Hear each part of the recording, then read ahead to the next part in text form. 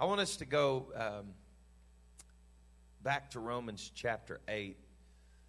I'm not necessarily picking up where I left off the other day, but I'm just digging through this, trying to digest some things in my spirit. I want us to go to Romans chapter 8 and verse number 26. As many as are led by the Spirit of God, they are the sons of God. Do you know that? We're the sons of God. This whole chapter is about being led by the Spirit of God.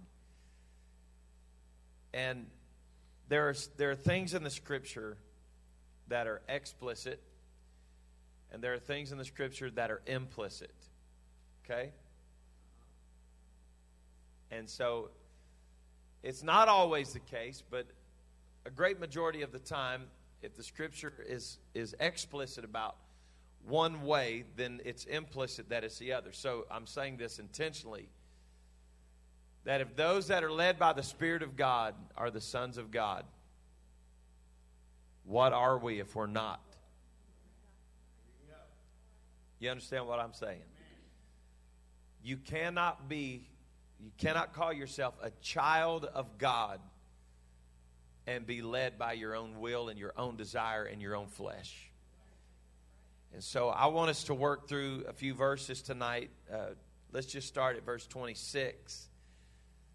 This is the power of being led by the Spirit. Likewise, the Spirit also helpeth our infirmities. For we know not what we should pray for as we ought, but the Spirit itself makes intercession for us with groanings which cannot be uttered. There's power and value in praying in the Spirit. He that searches the heart knoweth the mind of the Spirit, because he makes intercession for the saints according to the will of God. What's this saying? As long as you're praying in the Spirit, you're never praying contrary to the will of God. Amen? When we pray in the Spirit, we're praying according to the will of God. Now, you're either going to believe this one or you're not. We know that all things work together for good to them that love God, to them who are the called according to His purpose. If you believe that, say amen. Go to verse 31. What shall we say then to these things? If God be for us. What a question. If God is for us, who can be against us? He that spared not his own Son, but delivered him up for us all, how shall he not with him also freely give us all things? Who shall lay anything to the charge of God's elect? It is God that justifieth. Who is he that condemneth? It is Christ that died, yea, rather, that is risen again. Aren't you glad it didn't end on the cross? Who is even at the right hand of God, who makes intercession for us. Who shall separate us from the love of Christ? Shall tribulation or distress or persecution or famine or nakedness or peril or sword? As it is written, for thy sake we are killed all the day long. We are counted as sheep for the slaughter. Nay, in all these things, we are more. Somebody shout more. More. Let's do that again. Somebody shout more. More. We are more than conquerors. How? Through him that loved us. For I am persuaded that neither death, nor life, nor angels, nor principalities, nor powers, nor things present. Somebody say right now. Nor things to come. Somebody say tomorrow. Nor height, nor depth, nor any other creature shall be able to separate us from the love of God, which is in Christ Jesus our Lord. Who is the us? The us are the children of God. The us are the elect. The us are led by the Spirit of God. You can be separated if you're not part of us. Now, I don't say that as an inclusive statement. I'm saying that according to the Scripture can separate us from the love of God. You got to be a part of. Come on, somebody. I'm saying that in context. You got to be a part of us. if you're not going to be separated from the love of God. And it is being part of us that makes us more than conquerors. Now, there is power in understanding this tonight of what it means to be more than a conqueror. I want you to be a part of us. Turn to your neighbor tonight and look them square in the eye and tell them you are more than a conqueror. You may be seated in Jesus' name. I'm going to do my best to not keep you tonight past 10 or 10:30. I'm only being facetious. Now listen, if you understand the context of where we are, I talked to you last Wednesday night about walking in the Spirit and being led by the Spirit, and we were in this same chapter. But if you get in Romans, you find that there is a common thread that continues to run through, especially 6, 7, and 8. We are to be dead men walking. What shall we say then in Romans 6, verse 1? Shall we continue in sin that grace may abound? Now, this is pretty tough language. God forbid. How shall we that are dead to sin, somebody say dead. How shall we live any longer in sin?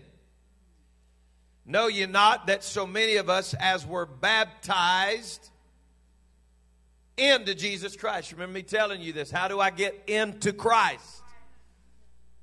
Baptism. How does Christ get in me?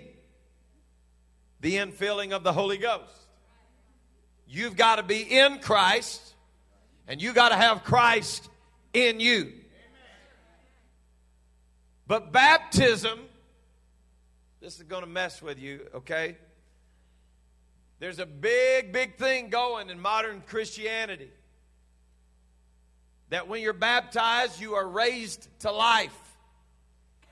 Baptism is used across the board as a public profession or an outward profession of an inward faith, and you get baptized to join a church.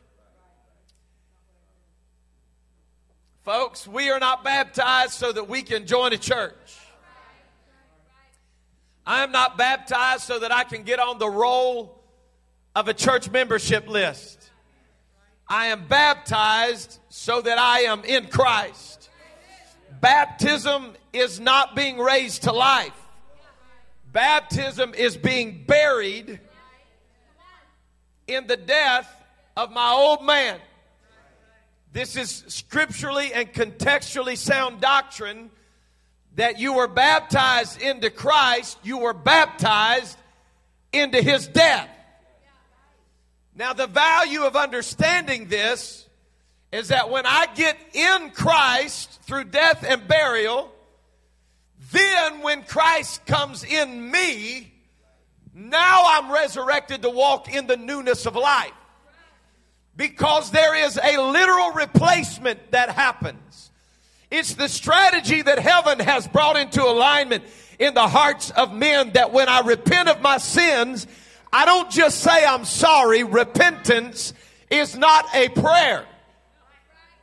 Confession happens with the mouth, but repentance happens as we turn away from our old life.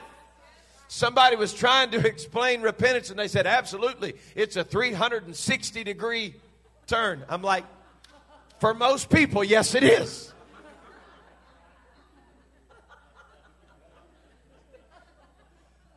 "360 degrees. Let me explain. If I'm headed north and I turn 360 degrees, which way am I headed? So repentance is not 360 degrees. Repentance is, man, y'all are math whizzes. Repentance is 180, because it is literally the antithesis of what I used to be. We have celebrated for too long the idea that baptism causes me to join a church, and so therefore, when I come up out of the water and I'm risen to life, if my old life hasn't died, then all I've done is risen up out of the water in the same life that I was living. Am I making any sense? You cannot walk in the Spirit if you're still walking after the old man. But when you were baptized into Christ, you were baptized into His death. Now the devil wants you to forget this simple little sermon snip right here, but I want to tell you the power of being baptized into His death is that He didn't stay dead. We don't serve a crucified Savior. We serve a resurrected Savior. He's not just a God that robed Himself in flesh and died on a cross and was buried in a tomb. But I'm glad to tell you on this Thanksgiving week that He got up out of the grave and He had all power in heaven and in earth. So we were baptized. We were baptized and buried with Him into death. That like as Christ was raised up from the dead by the glory of the Father, even so we also should walk. Somebody preach this to me now. We're in verse number 4 of Romans 6. In the newness of life. Oh, this is so good. For if we have been planted together in the likeness of His death, this is a powerful promise. We shall be also in the likeness of His resurrection. Aren't you glad that this is not just Pentecostal rhetoric?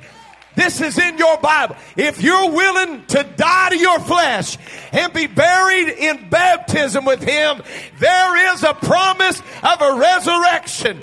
You may have emptied out your heart of all the old things you used to do, but baby, you're not going to be an empty frame.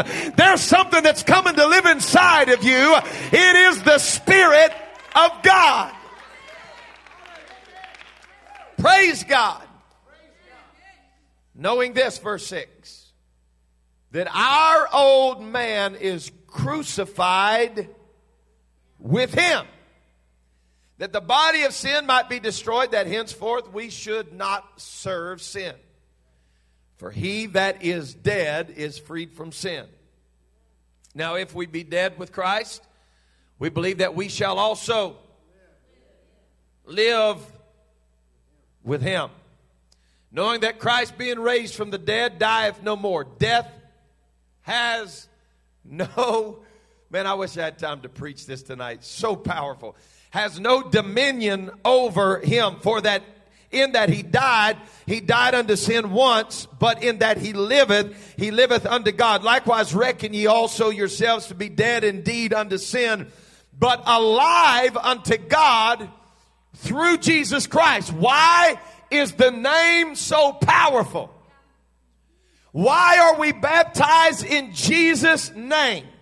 Because the only way that we are alive unto God is through Jesus Christ our Lord. Let not sin therefore reign in your mortal body, that you should obey it in the lusts thereof. Neither yield ye your members as instruments of unrighteousness unto sin, but yield yourselves unto God as those that are alive from the dead, for your members and your members as instruments of righteousness unto God. Folks, we got to get this 14th verse down in our spirit tonight. I'm going to preach, but we're going to walk in the Word. Sin shall not have dominion over you. Let's walk the explicit, implicit road. If sin doesn't have dominion over me, explicit, this is implicit, that then I have dominion over it. Sin has no dominion over me, but I, because I've been buried with Him and resurrected in Him, Sin does not have dominion over me. I have dominion over sin. For ye are not under the law, but under grace. What then? Shall we sin because we are not under the law? God forbid. Now here it comes. This, man, if you could break down how do I live for God, this is it. Are you ready? Know ye not that to whom ye yield yourselves servant to obey, his servants ye are, to whom you obey, whether of sin unto death or of obedience unto righteousness. Now, if I was counseling somebody and said this, they'd get mad. But I'm going to break it down Gerber style just the way that Paul did. He said, whoever you yield yourself to, you're a servant to them. Can I say it? Implicit. If you're not yielded to God, you are not a servant of God. So what does it mean then to say I'm a Christian? There is more to being a Christian than who you believe in. Well, I thought being a Christian just meant I believed on Jesus. Well, James presents us with some serious issues with that thought process. Because James said, he said, you believe in one God, thou doest well. See, y'all are preaching, I'm telling you. But the devils also believe, and they tremble. Anybody in here think Satan's a Christian? Do you think Lucifer could be counted in the number at Antioch that were called Christians first at Antioch? A Christian is not what I say I am. A Christian is what I live. A Christian is what I am. It becomes my identity. It's not something that I do. It's something that I am. It's the different nature. I didn't used to be a Christian, but when I took on the nature of Christ within me and I was baptized into him and he filled me with his spirit, I become, boy, y'all are preaching so good. I become a Christian. Now I want you to get real snippy right here. I want you to get puffed up just a little bit, get a little pizzazz. I want you to just kind of like raise that one eyebrow a little bit and look at your neighbor and say, talk is cheap. Boy, some of y'all did that way too good. Folks, you listen to Pastor now. I'm going to tell you, talk's cheap. We used to say, if it walks like a duck and it quacks like a duck, it's a duck. Well, we got way too many people quacking. Come on. I think they're quacked out, I'm pretty sure.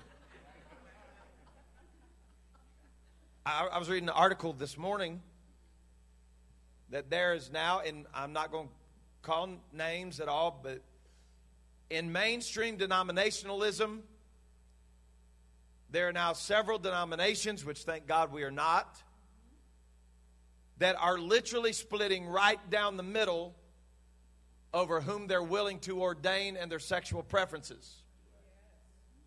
Now, I'm not talking about Democrats and Republicans. I'm talking about Christians. I'm talking like you drive by and read the names of these organizations on signs out in front of churches. They're not splitting over hymnals and projectors. Are y'all following me right now? Peppo Bingham used to say, are you following me? Are you following me? They're not splitting over contemporary and traditional music. They're splitting because they feel like, and you know what? People just leave their bedroom, whatever they're going to do. I wish they'd leave it in their bedroom, do whatever they're going to do. But when you try to bring it into the church that transsexuals ought to be ordained as ministry, and the split is happening because there's a large group of people that are saying everybody deserves love. Greater love hath no man than this, that a man would lay down his life for his friends. That's in our Bible. And the value of that scripture is understanding that true love helps me to love who I am the way Christ made me. The way that I was created is what God wants me to be. God believes in me. Listen, the enemy wants us to devalue, if I could use that phraseology. He wants us to devalue what God finds value in us. If God formed you in His image and formed you after His likeness, then you are a child of God, and that's what God wants you to be. And anything contrary to that is not the will of God. So I'm going to use some vague terms right here, and we're just going to kind of move through this. And we're living in a strange day and time. And someone asked me some time ago, they said, what are you going to do if someone that has changed their gender wants to be baptized? And I said, well, I'm going to baptize them. But we're going to talk. Because I'm not baptized into a church. As long as it's just some kind of ritual you do, then just let them go swimming. But I'm baptized into Christ. If they, honest to goodness, we just need to, for people that feel like that it's just a ritual, let's just go rent an Olympic-sized swimming pool, say 1, 2, 3, everybody jump in. No. I'm leaving some things in that water.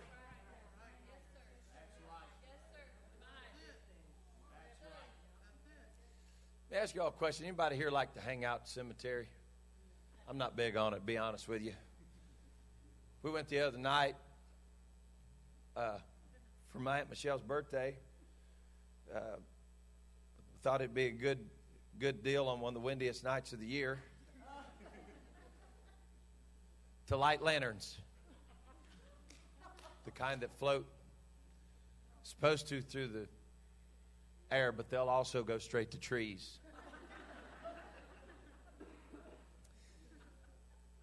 I'm an eyewitness of this.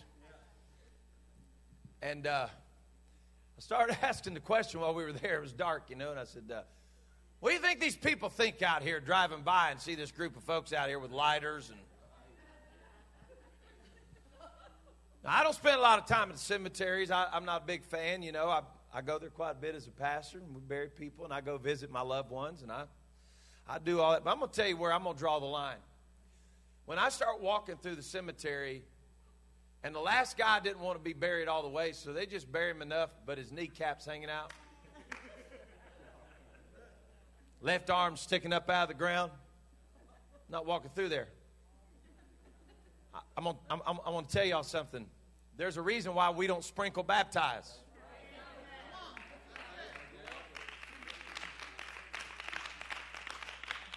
I don't believe in sprinkle burying.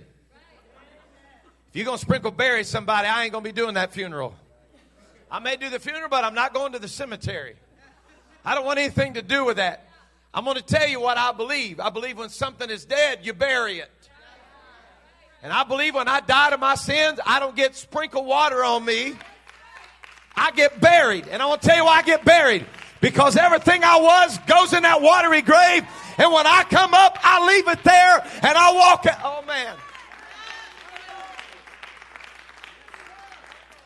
When I walk out, it's different. It's different. So we are literally to be dead men walking. Now, we've talked about this before. The scripture was divided into chapters and verses. You have to understand there was no Romans 6, 7, 8. It was just the letter to the Romans.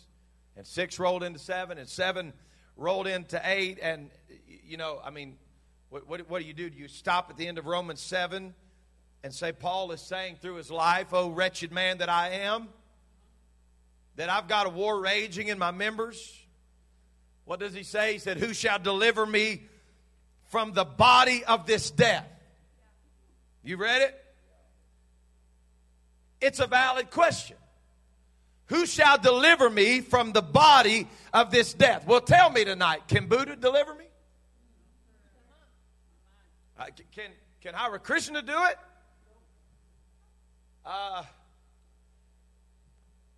Any politicians you know that could do it? Could the Supreme Court fix it?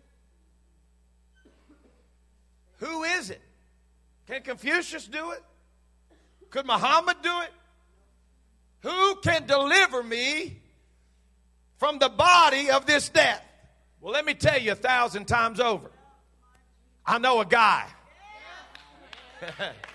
I know a God that can deliver us from the body of death. From, oh God. Woo.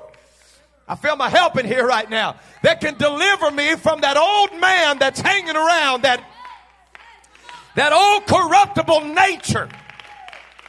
There's something about it, being delivered from the body of the death. When I repent and I've got that old man on me and I go down in a watery grave of baptism, the old man stays under the blood and the new man comes out.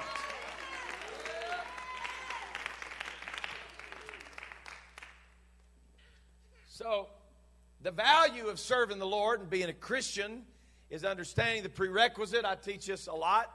I believe in it. It's something we don't hear a lot anymore, and that's self-denial. Jesus said, if any man come after me, let him deny himself. Take up his cross and follow me. Somebody shout, crucified. It is the will of God for us to be crucified. Now, let me give you some historical references here. There were over 120 different types of crosses through ancient history. 120 different kinds. There was a traditional cross that we see that Jesus was hung on. It looks like the lowercase t, you know. There was a capital T kind of cross of which a man's head had no rest. They were crucified on this cross. There was a T, and they had to hold their head up. There was nowhere for them to put it. That was a pretty brutal cross. There was a cross that was made like the letter X, where instead of being crucified in a T fashion, they were crucified in an X, and they were stretched out. It was not good. There was another kind of cross that was straight. It was just one pole, and it had a large spike on it, a very large spike, and they would push the man down onto the spike, and they would spin the man around until he died, literally just tearing everything out of his insides. Like that was the kind of age that they lived in. It was brutal that they would do that. But there was another crucifixion that, in my opinion, and I'm certainly not saying this to make light of our Savior's crucifixion. I'm saying that, in my personal opinion, I think the worst kind of crucifixion that the Romans would do was the one where they would, if a man had murdered someone, that they would take the body of the murdered man. So the man that had just murdered this guy, they would not bury the murdered man. They would take the murdered man and they would make the murderer lay down, and they would tie the dead man's arms to his arms.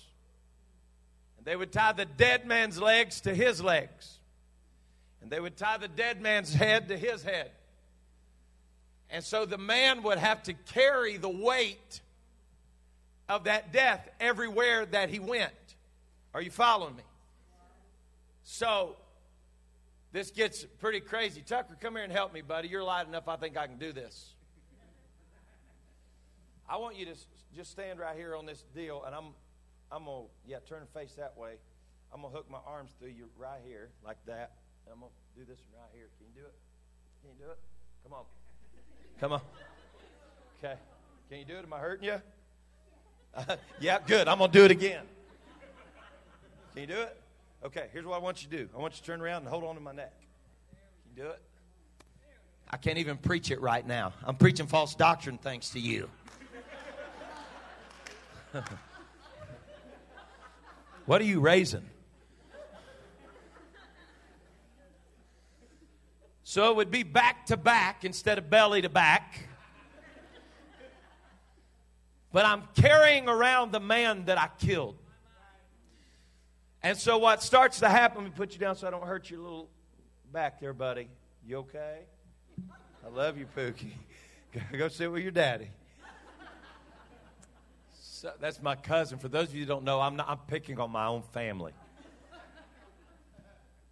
So what I'm saying to you is, this man would be released into the public,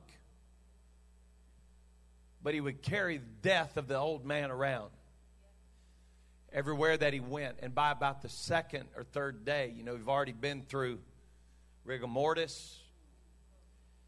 The body starts to decay. By the second or third day that you're trying to sleep, you're vomiting because of the smell, and you're carrying around the weight of what you've done. This was it was common practice.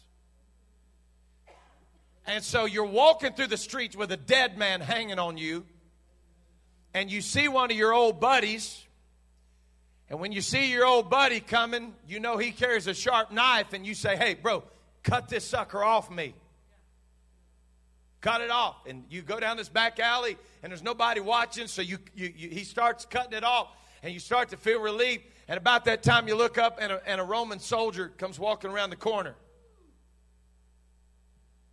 And you look at the Roman soldier and you say, "Hey, I just want to be free." And your buddy that's trying to help you speaks up and he says, "Hey, I have a right by the law to do this." And so if this Roman soldier is worth his salt at all and he knows the law, he'll say, "You're right, sir. You do have a right to cut him loose. But here's the only way you can do it. If you are willing to take that body that you're cutting off him, and you're going to carry the weight of it." Y'all follow me? So your neighbor that was going to redeem you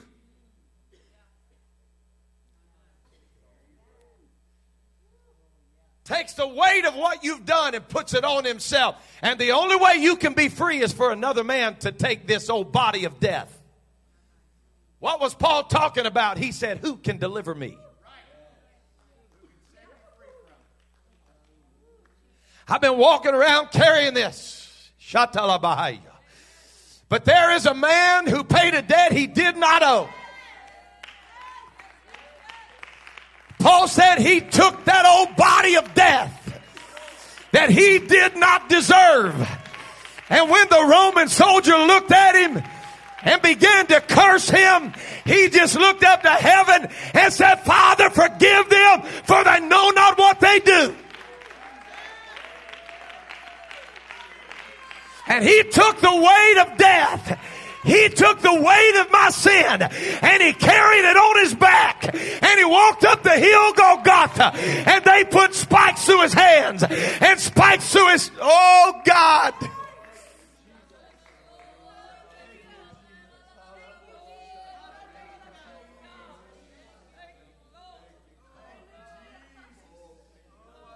As your friend begins to talk, you start, "Hey man, listen, this is not your problem. You didn't do this. You don't deserve this. Just tie him back onto me. Tie him back onto me." The reason they would do this crucifixion this way is because it was a slow and brutal death. That as you're carrying death around, and not many days hence, as the body begins to decay, then that infection begins to set in your body, and you're ate up, and you die. You literally die a death with the weight of death hanging on you. They pick you up out of the street and bury both of you. Can I tell you tonight, if it had not been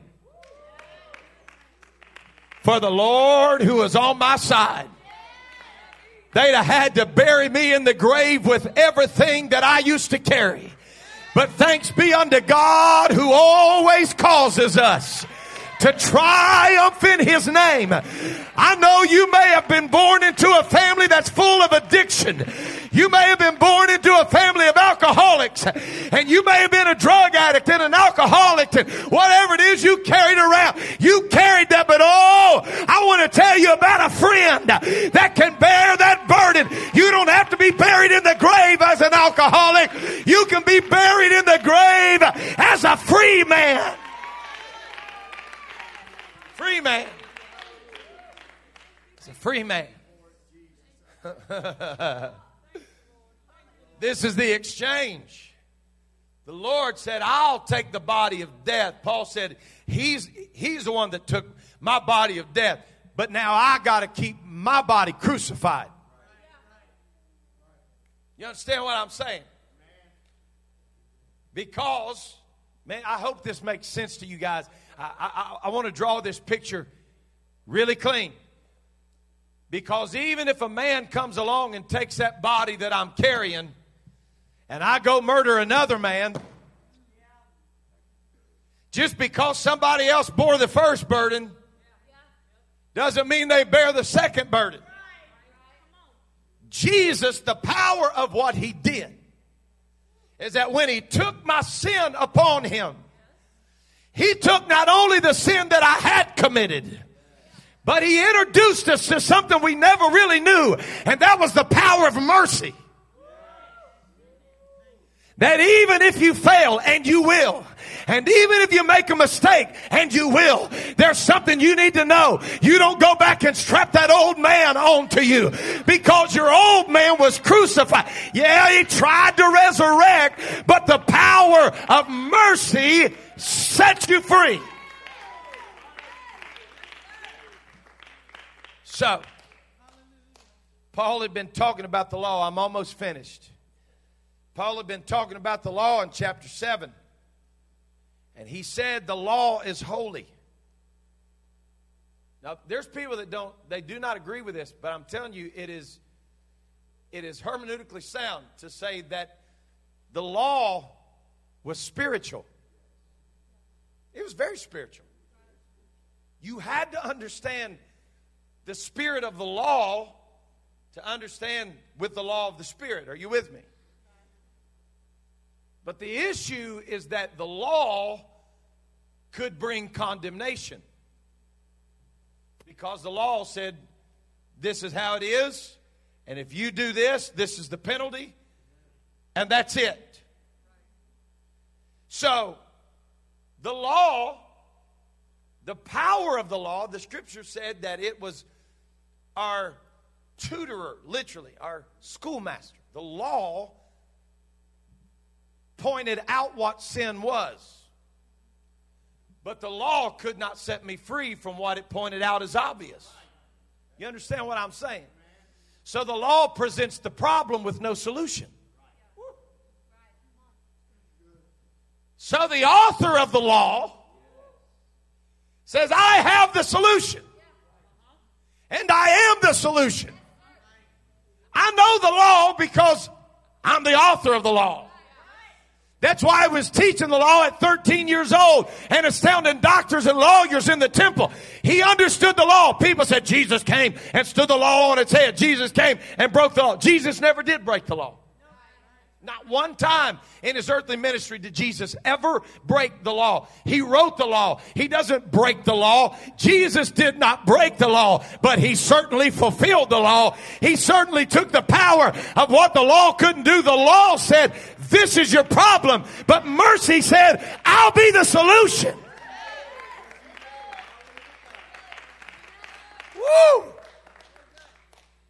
So, oh God, this is so powerful. Who can deliver me from this body of death, from the body of this death? Now, Romans chapter 6, verse 6 says, knowing this, that our old man is, not was, but is, crucified with Christ. Now, the problem in the modern church today is that we preach half salvation. I wish I had $1 for every time I used to hear my papa say, if you've been baptized but you hadn't received the Holy Ghost, you're half born. Right? Anybody ever heard that? Half born? We tell people how to get rid of the lousy sin, but we don't tell people how to take dominion over the sin that comes in their lives. Are you with me? So we say Jesus came, Jesus... I was explaining this to somebody the other day, and I'm pretty sure I heard the poof cloud in their mind when I said this. The New Testament church started without John 3:16.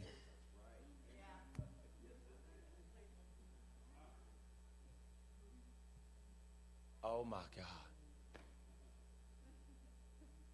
Do you know why the first century church was so easy to convert? Because they understood the value of the law. And when they were introduced to the power of mercy, they didn't have to be convinced. But in the day that we live in right now, we preach the law of happiness, not the law of freedom and victory. We preach the law of happiness, that God just wants you to be happy. And whatever you got to do, you need to be happy. No, the Bible doesn't say he that the Son has set free is happy. It said he that the Son has set free is free. And it's free indeed. Listen to me, church. I want to tell you, the greatest happiness you're ever going to have in your life is when you realize that your sin's not pushed ahead for a year. You are free indeed.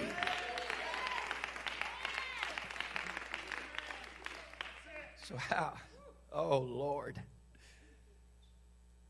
So, how then do I make sense of all this? Let's go to 8 and 9 very quickly. I'm coming to a close and we'll get you out of here.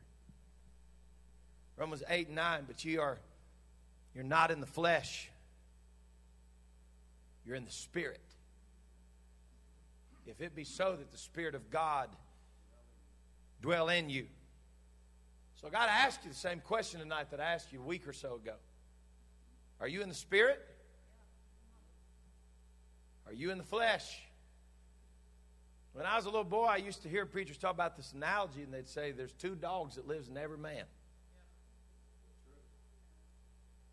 Right? There's 2 beasts. I talked to you about the nature of the beast. There's 2 beasts that live in every man. And whichever one you feed the most is the one that thrives. Well, Jesus taught the same thing. He just didn't call them dogs or wolves or beasts. You got the nature of the old man. You got the nature of the new man. But you got to choose how bad you want to be free. Because if you don't come in Jesus' name through baptism and receive the infilling of the Holy Ghost, nobody will ever see it because we don't do it this way. But in your spiritual mind, you got to know you're walking around with a dead man strapped on you. And you're going to die a painful death because of what you've been through. But mercy has established us in a covenant. Folks, baptism is so powerful because it is covenant. The law was a covenant with God's people that this is what you're not supposed to do. But baptism was God's covenant to man, saying this was what you weren't supposed to do, but because you did it, I'm giving you my word that I don't care where you've been, and I don't care how far you went, and I don't care who your parents are, and I don't care what your pedigree is. If you'll take on my name, I'll set you free.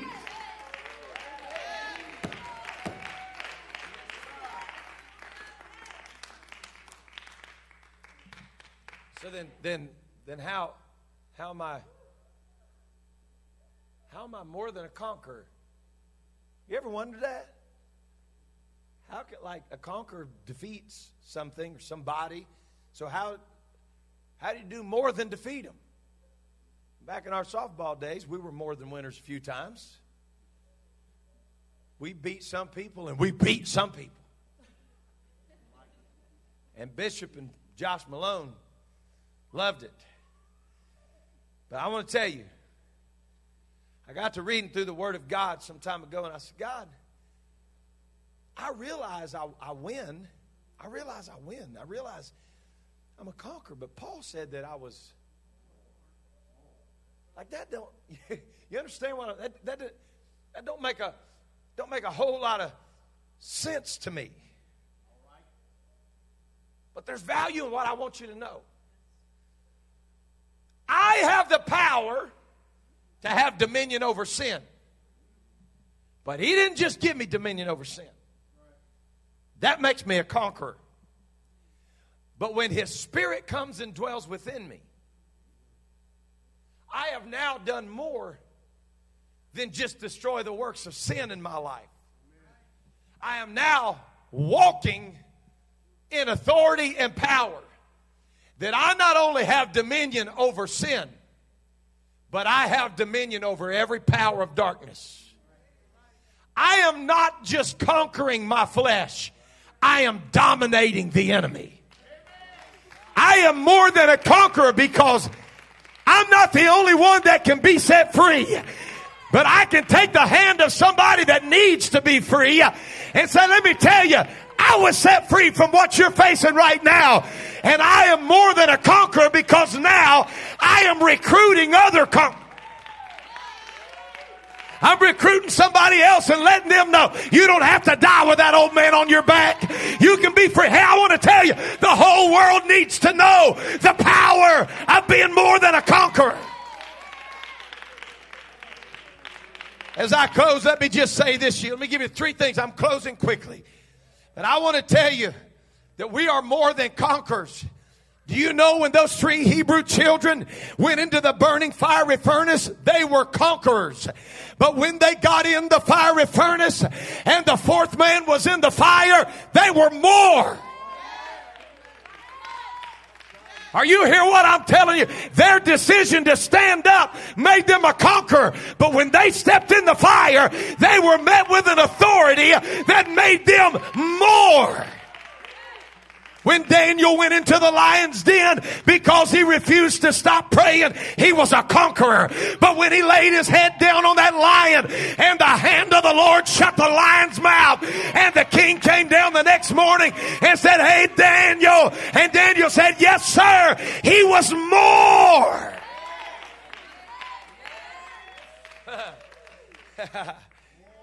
When Jesus went to the cross, he was a conqueror because he defeated his flesh in the garden.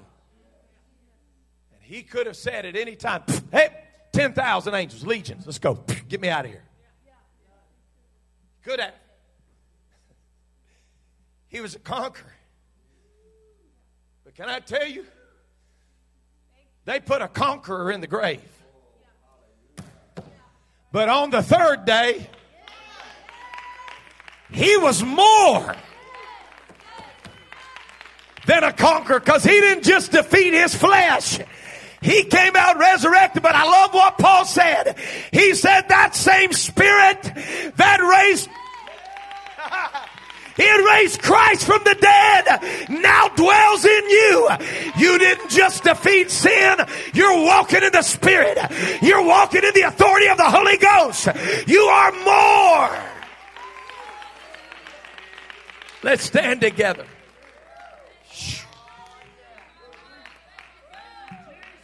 I haven't just been forgiven of my trespass. I'm full of the Holy Ghost. It'd be one thing if the Lord gave us the recipe to clean our house out and said, okay, I got rid of the dead man. Now the rest is on you. But he didn't. He said, I'm going to show you a way through repentance and baptism that you can get rid of the old man. But you just wait until you feel the power of what's getting ready to live inside of you. I'm telling you, this power of the Holy Ghost, it is as powerful as it's ever been. It's not weakening as the days go by.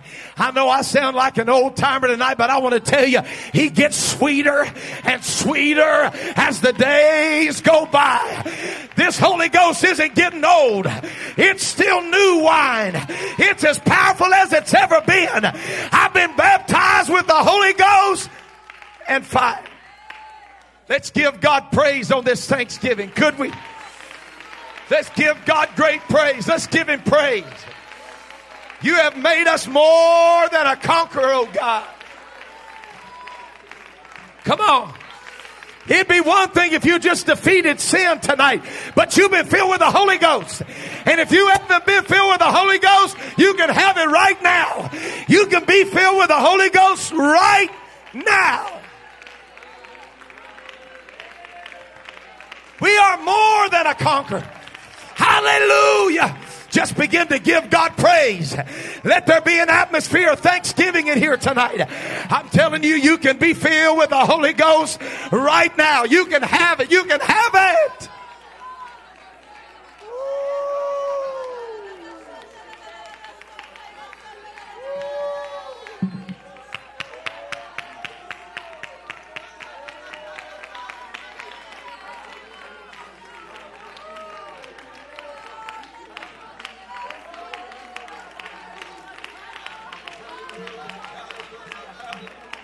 You were created for more. You were created for more. You were created for more. Come on. You're a child of God. Yes, you've conquered dominion over sin, but you can have the Holy Ghost tonight. You can be filled with the Holy Ghost tonight. Hallelujah, hallelujah, hallelujah. Woo! Do you remember what it felt like when he filled you with the Holy Ghost? If you remember what it felt like when he filled you, I wonder if you could just let the Lord know tonight how grateful you are. It gets sweeter as the days go by. Woo!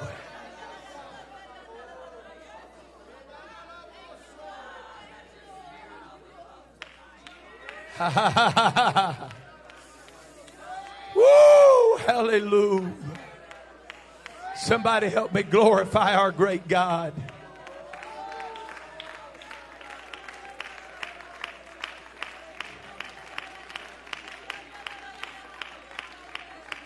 Woo!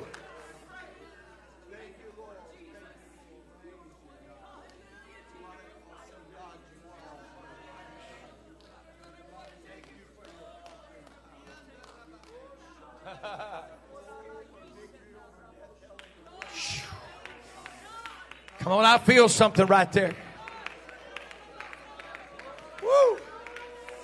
We got people singing the Holy Ghost tonight. I know it's Wednesday night, but put away your premeditated idea. Come on, somebody can get it tonight, right now, right now, right now. Woo!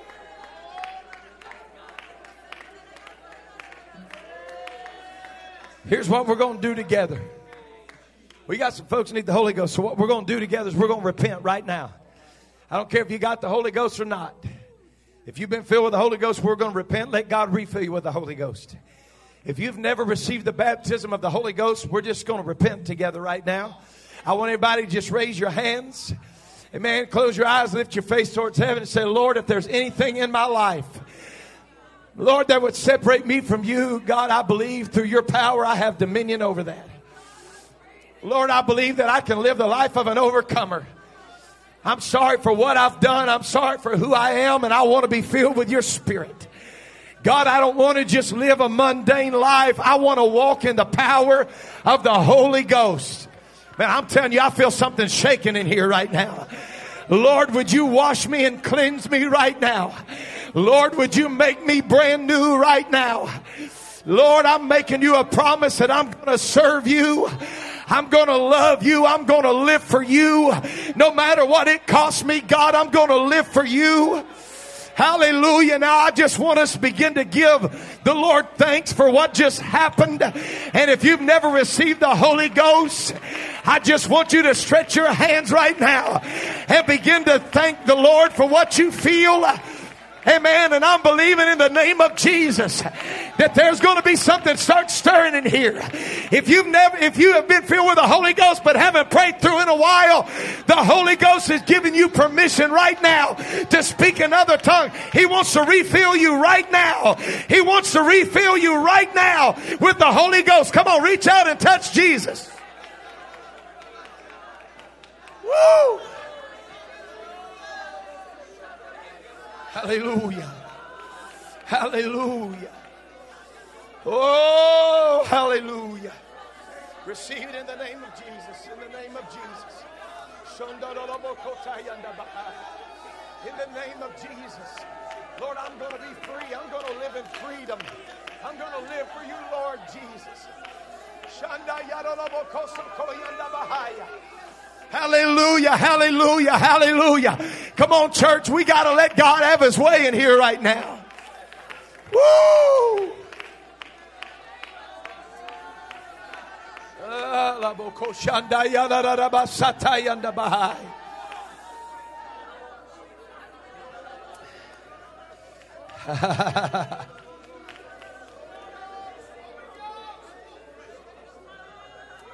In the mighty name of Jesus. In the mighty name of Jesus.